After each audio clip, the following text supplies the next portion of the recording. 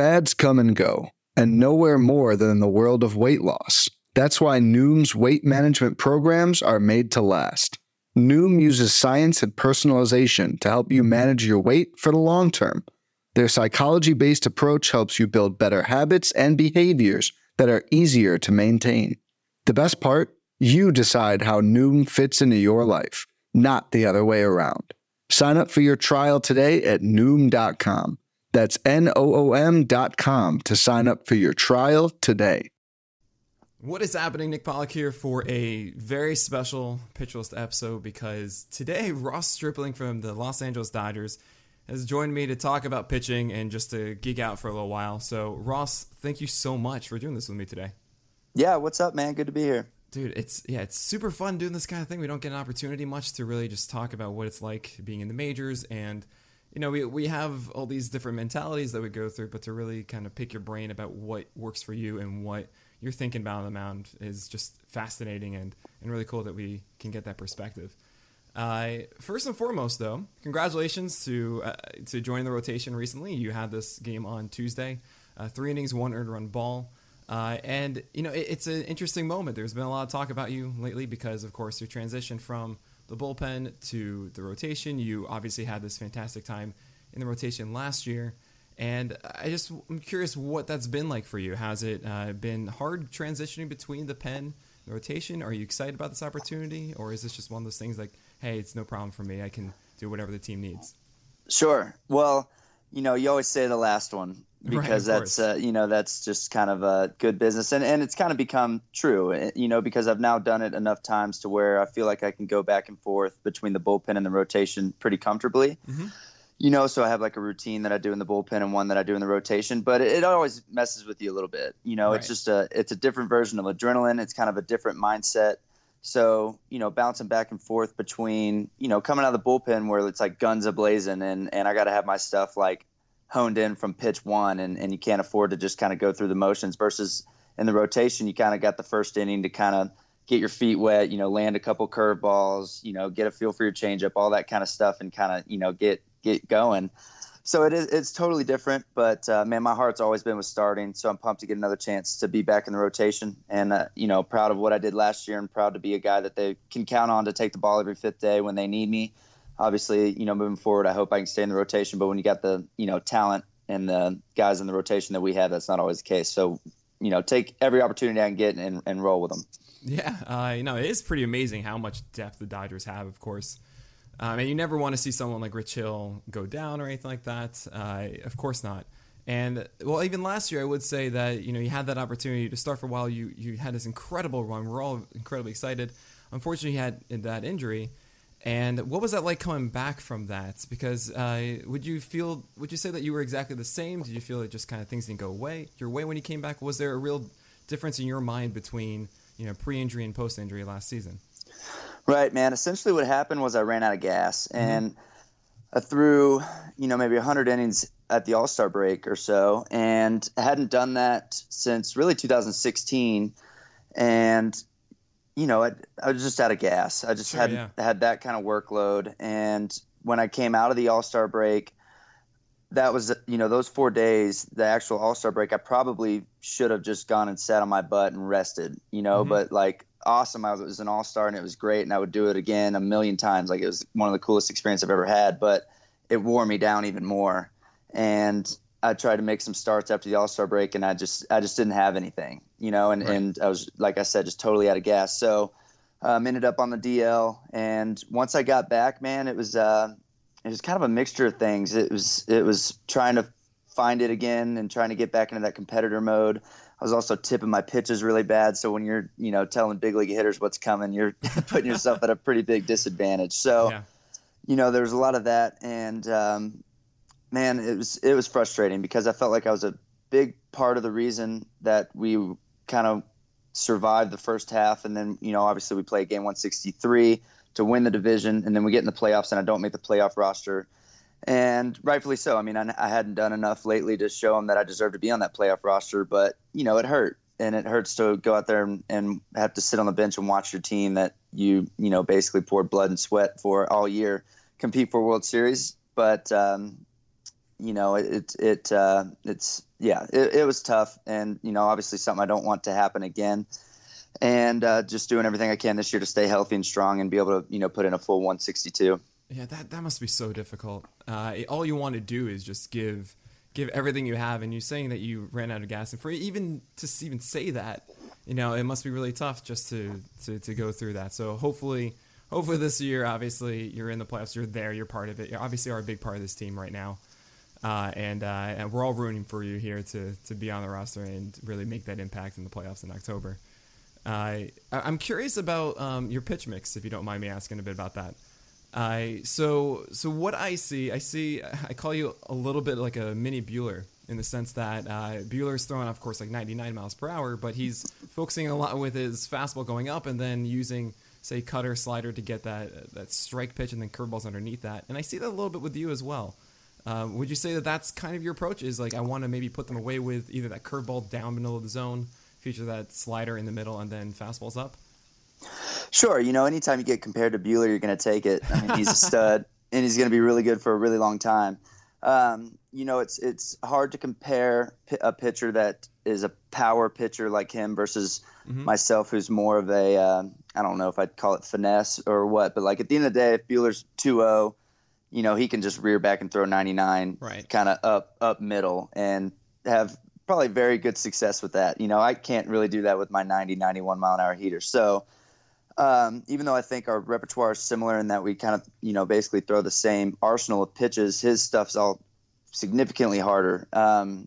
So I don't know if I'd necessarily compare myself to anyone else that I can think of. I'm sure there's, plenty of people out there. There's just not one that comes to my mind.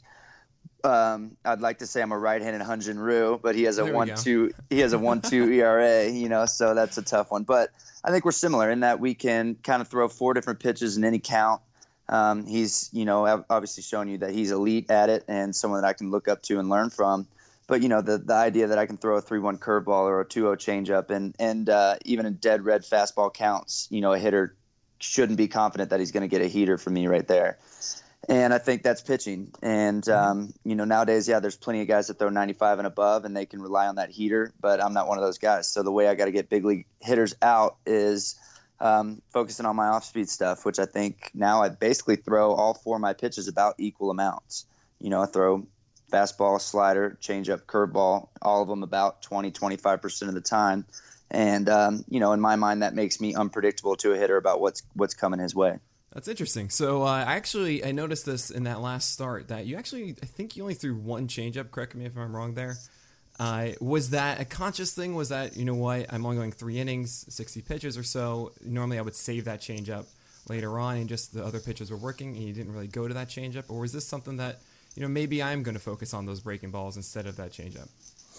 Yeah, so good question. And nice job that you picked up on that. For one, my changeup was terrible in warm-ups for whatever reason. Changeup is the most fleeting pitch, man. You can have it for an inning and then lose it for an inning and then get it back for a batter and then lose it again. It's you said you're a pitcher, so you might know. It's just a weird pitch, man. And in the warm-ups, it was just so bad. It was like cutting on me. I had no idea where it was going. And I throw one to Peralta in the first inning, a good one. I got a swing and miss. And for whatever reason, we just didn't go back to it. It was that was quite a bit of – I faced quite a bit of righties. The whole basically bottom part of the lineup was righties. So I was focusing more on breaking balls to them. I don't throw a ton of right-on-right changeups. But even when I got back to the top of the order, which is like Escobar, Marte, Dyson was in there, Peralta, those are lefties. Changeup's a good pitch to them, and we just kind of got away from it. And I'll face them again here on Tuesday, so without giving too much away, I'll probably start mixing it in more. So there might have been a little bit of that, the idea that I'm going to start against the guys twice in a row. So maybe try and kind of hold something back and save it for the next outing. But, they're the Diamondbacks. They've seen me pitch dozens of times now. They know what I have, so I'm not exactly hiding anything anymore. But, yeah, you picked up on it. I remember after the outing, I was like, man, why didn't I throw more changeups? Sometimes the game just dictates that. Well, I think you still did really well regardless of that. Are you more of a circle change guy? I mean, I have a ball, obviously, that people listening can't see. I assume it's that with full-on circle. And then when you're talking about cut, that means you're essentially just falling off that way. Or, well, I guess actually even in this way. you don't understand what I mean, everyone listening. But right, so is that a common thing with you that like one day you just have your changeup and you say, no, I'm out of it. I mean, just because obviously here I am just sitting here looking at numbers, and I see a slider, curveball is fantastic last year specifically. And the changeup kind of was this pitch that you went in and out with. Some days you just had it and it was great, and sometimes you just didn't, and that's okay. Because I love your slider and your curveball. I think those are two fantastic pitches.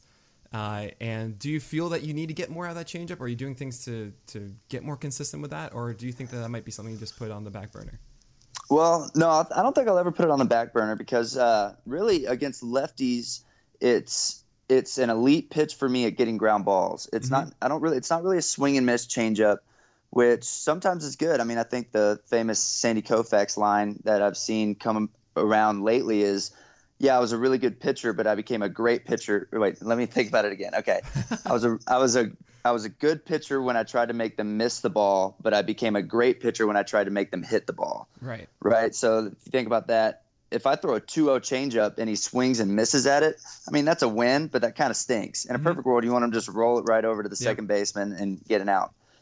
So I think, and to get back to your original question, yeah, the changeup to me is probably the pitch I have to work on the most because, like I said, it's never been there every day. I don't just roll out of bed and can throw a changeup like Hyun-Jin Ryu and some other guys.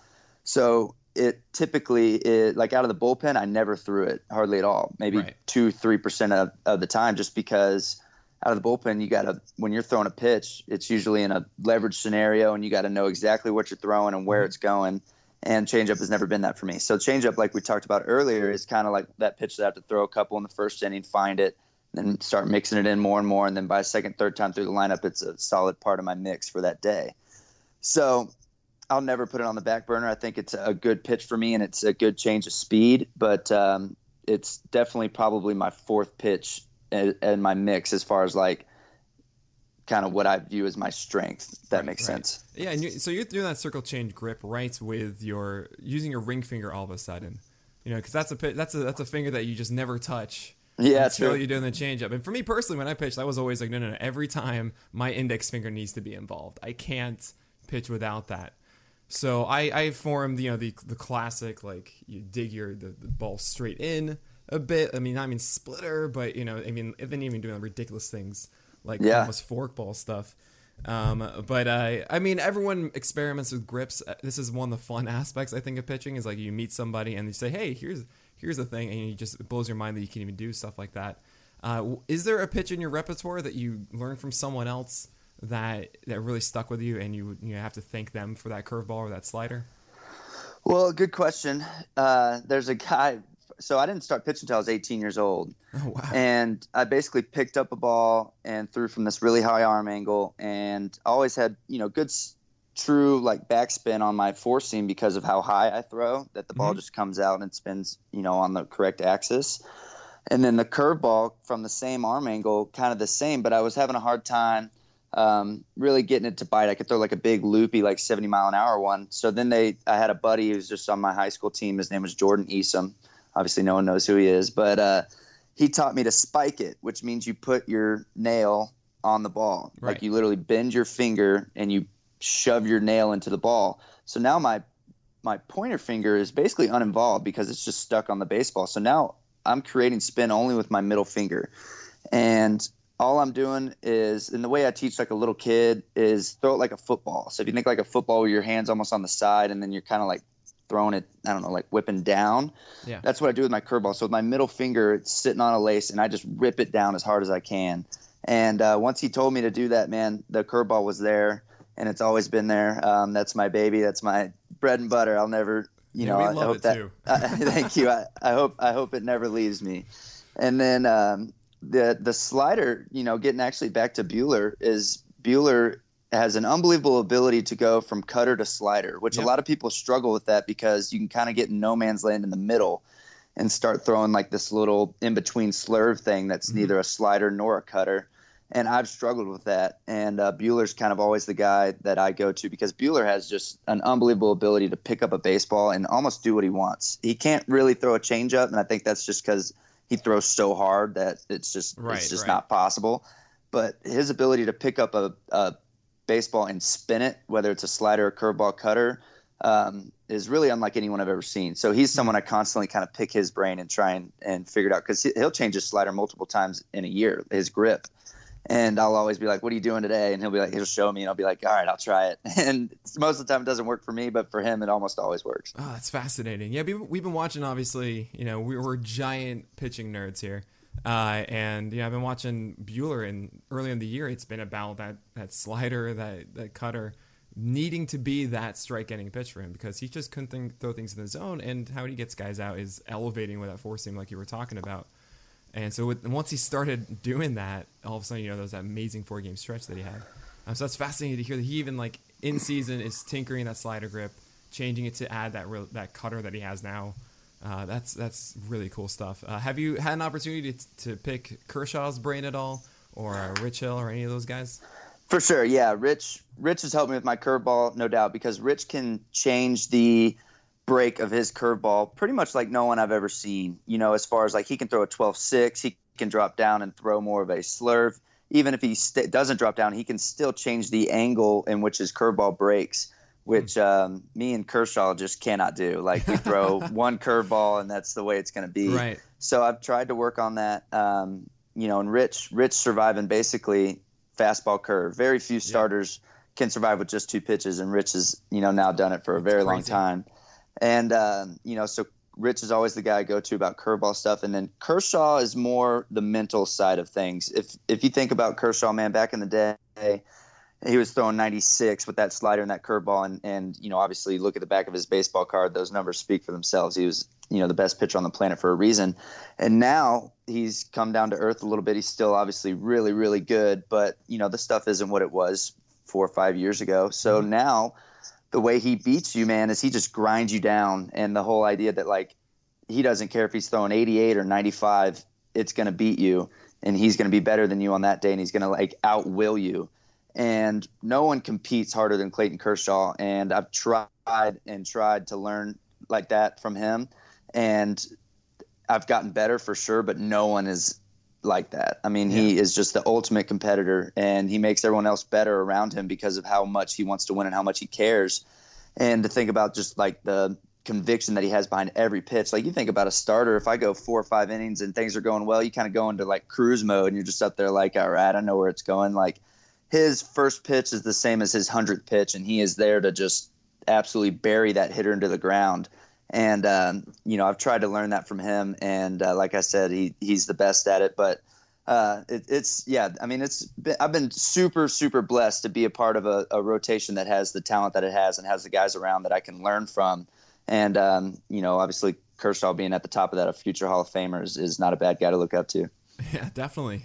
We've seen the GIF compilations on Pitching Ninja of Kershaw screaming after throwing a 2-0 fastball in the dirt or something like that, which I relate to. I understand that you so badly need to get to 2-1, but to see him yell and everything, and even also see him do the Rich Hill where he does sometimes bring his arm angle down for a fastball. Reminds me of David Cohn back in the day, just always changing arm angles and everything with spinning sliders. I love that stuff. So to see you guys kind of mess around with that is really fun. I want to shift it a little bit here.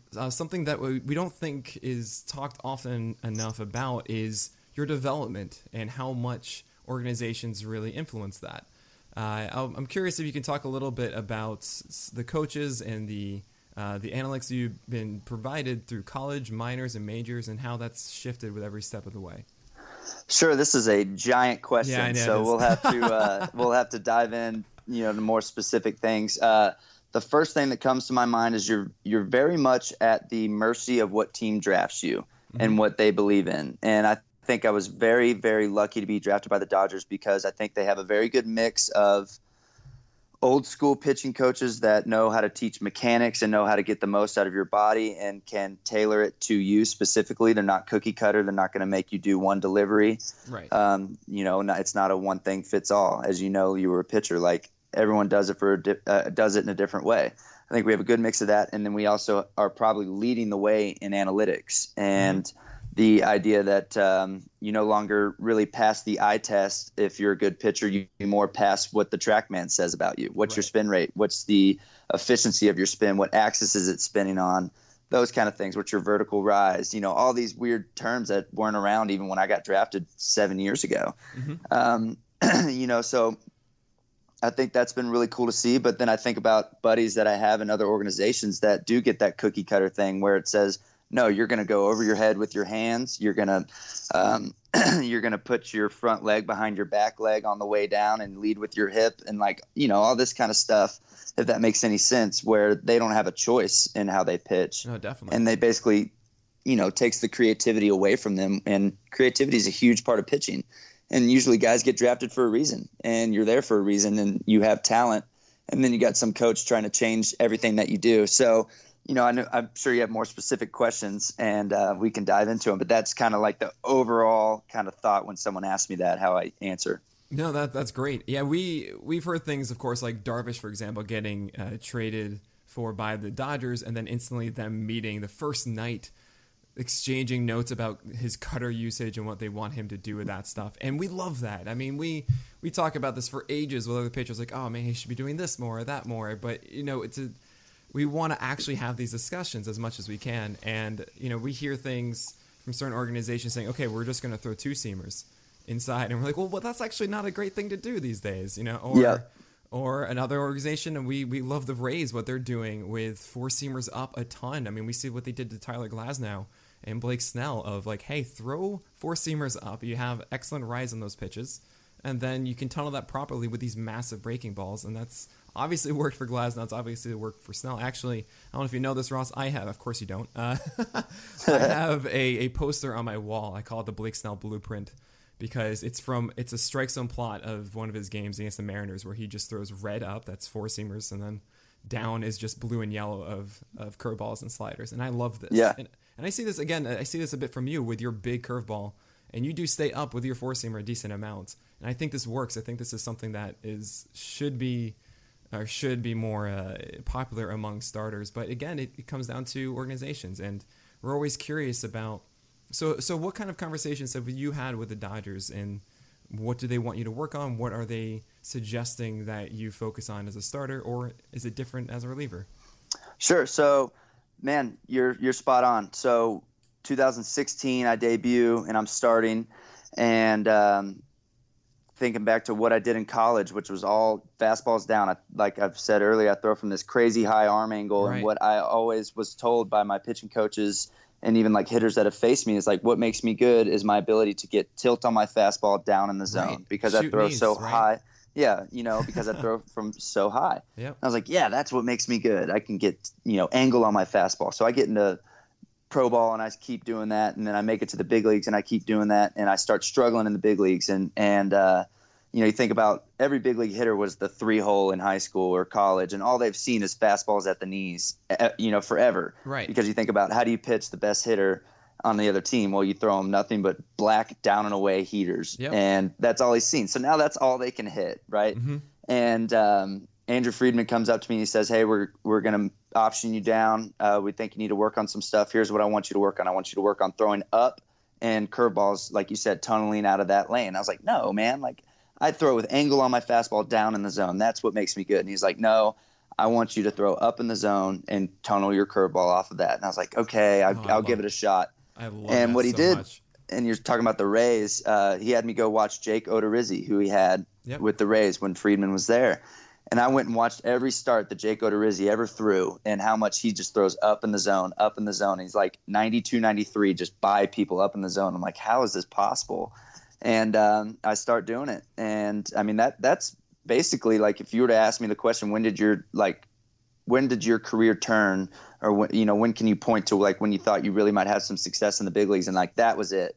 Mm-hmm. When I started being able to throw consistently up in the zone and see the swings against me. And then when I throw a good curveball that really comes out at that same, literally to that same tunnel. So a hitter thinks it's a heater coming at that same spot, and then it drops to the bottom of the zone. I mean, I think it, like you said, I mean, there's tons of organizations, the Rays and us included, that are really instilling that in their pitchers and having a lot of success doing it, man. Yeah, I love all of that you just said. That's great. But yeah, so moving forward from the Dodgers to the minors, we're curious how much are organizations really investing in developing pitchers in the minors? Were these conversations that you had only when you came to the majors, or were there a lot of guys involved with your development down in AAA? So I think it's gotten a lot better. I think the old kind of thought was, if you're a top rounder, you were going to get all the attention. The other guys were just going to have to grind and right. throw up zeros and earn their way there. And that's still, definitely part of it, no doubt. But now basically, man, every level with the Dodgers, our pitchers are getting up-to-date information on what the TrackMan and Rapsodo stuff's saying about them. They're going over. We're only hiring pitching coaches that understand what that stuff means and what it spits out. So even our guys in low A there's a guy there. I can't remember what we call him. Some version of like a TrackMan director or something. And he's in low A, and he's there and he's helping these kids out and teaching them like, hey, this when you throw this, it spins on this axis, and your changeup spins on a totally different axis. So technically, they should be easier to see for a hitter because they're spinning on different axes, if that makes any sense. Versus, hey, last start we noticed, you were spinning more efficiently than the start previous. Right. What happened? Would you change, or the next bullpen they'll change stuff? So I mean, it's very like new era baseball here with the Dodgers. Oh, yeah. When I got drafted, it wasn't like that yet. So I've been able to see the transition.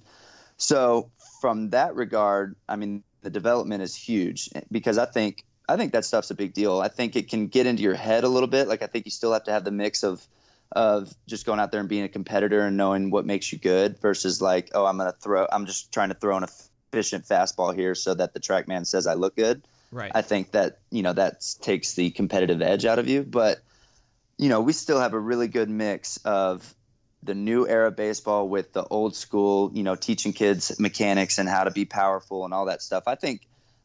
Development is what it's about. I mean, you have to get guys to the big leagues. Not everyone is just drafted and ready for the big leagues, right? So you got to have, good coaches and people down there that can prepare you and develop you. And I think we're among the best, in my opinion. Obviously, I don't have anyone to compare it to, but I just know that we've invested really hard into our minor leagues and our development, and that it's starting to pay its dividends. I mean, I think we lead the Major League Baseball in homegrown talent. I think there's 16 of our 25 right now are Dodgers homegrown players.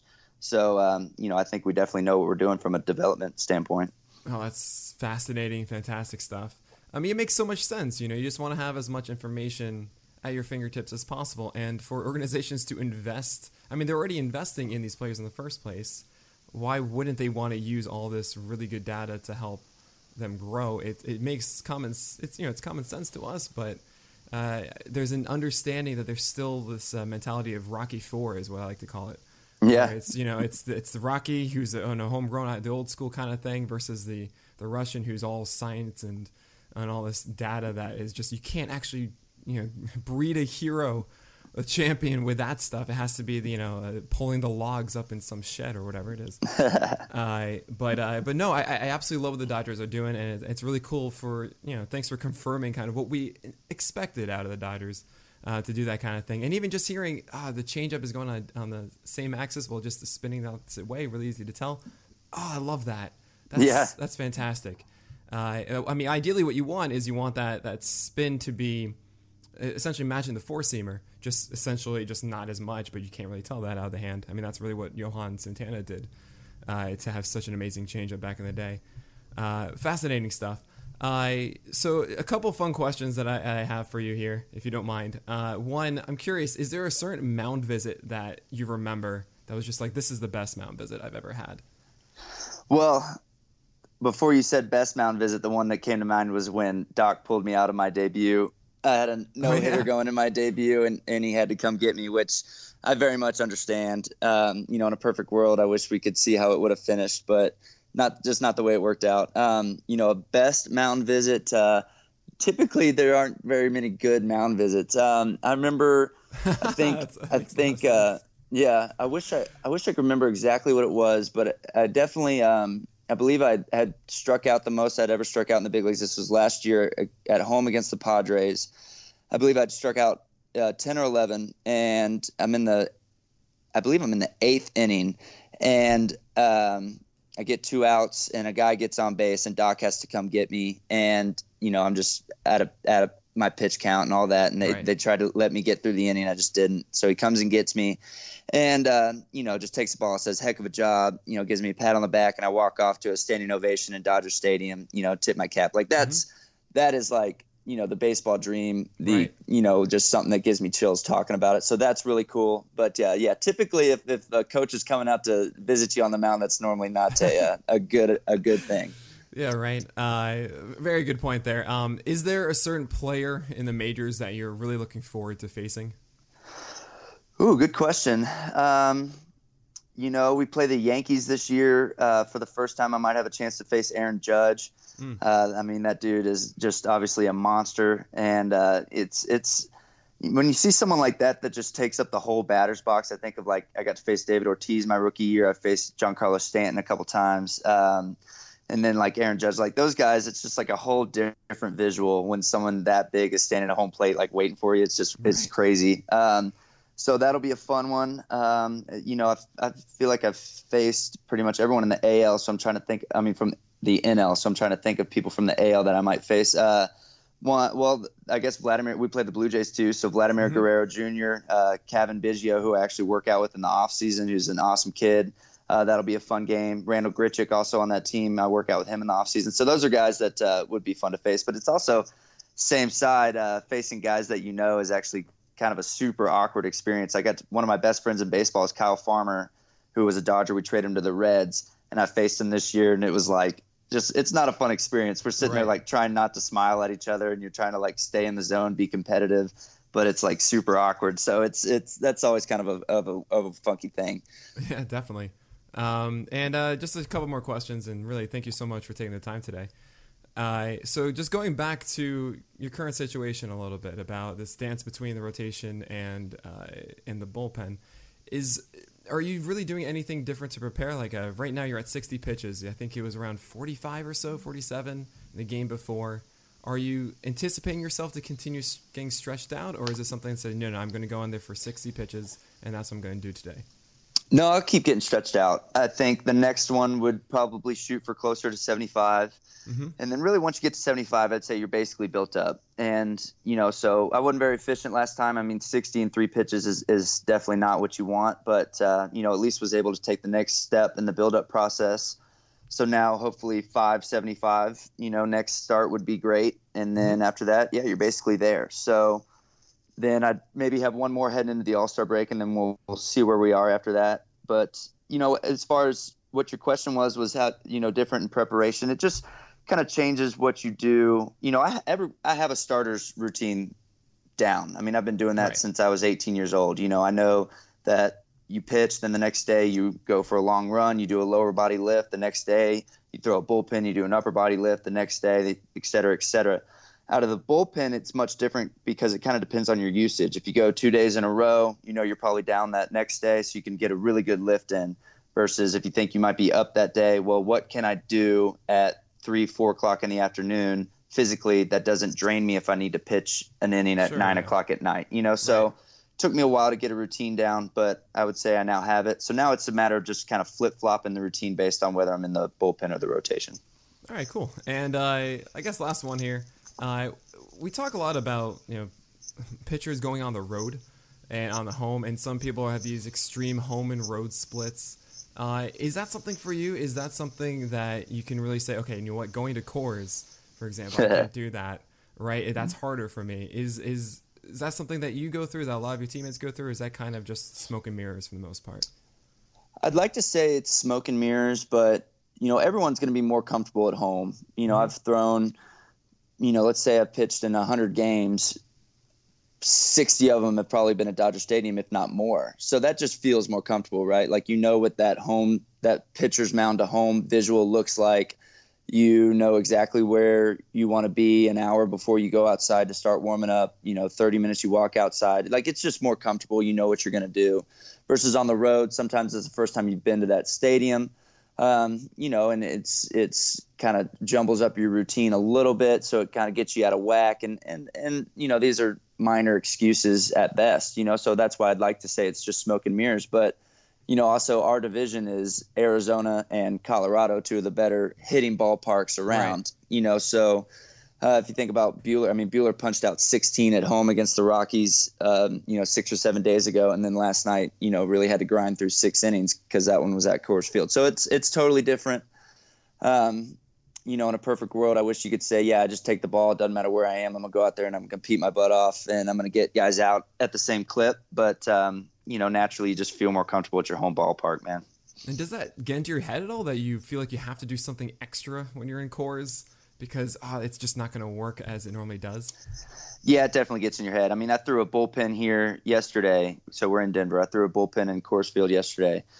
And the altitude, it just messes with your stuff, man. Like my curveball normally breaks, probably 6-7 inches more anywhere else but here. Right. But here it's much smaller and compactor and harder. And it just, sometimes you'll throw one that just literally spins and never catches. Sometimes you'll throw the best one of your life because it's technically shorter and harder.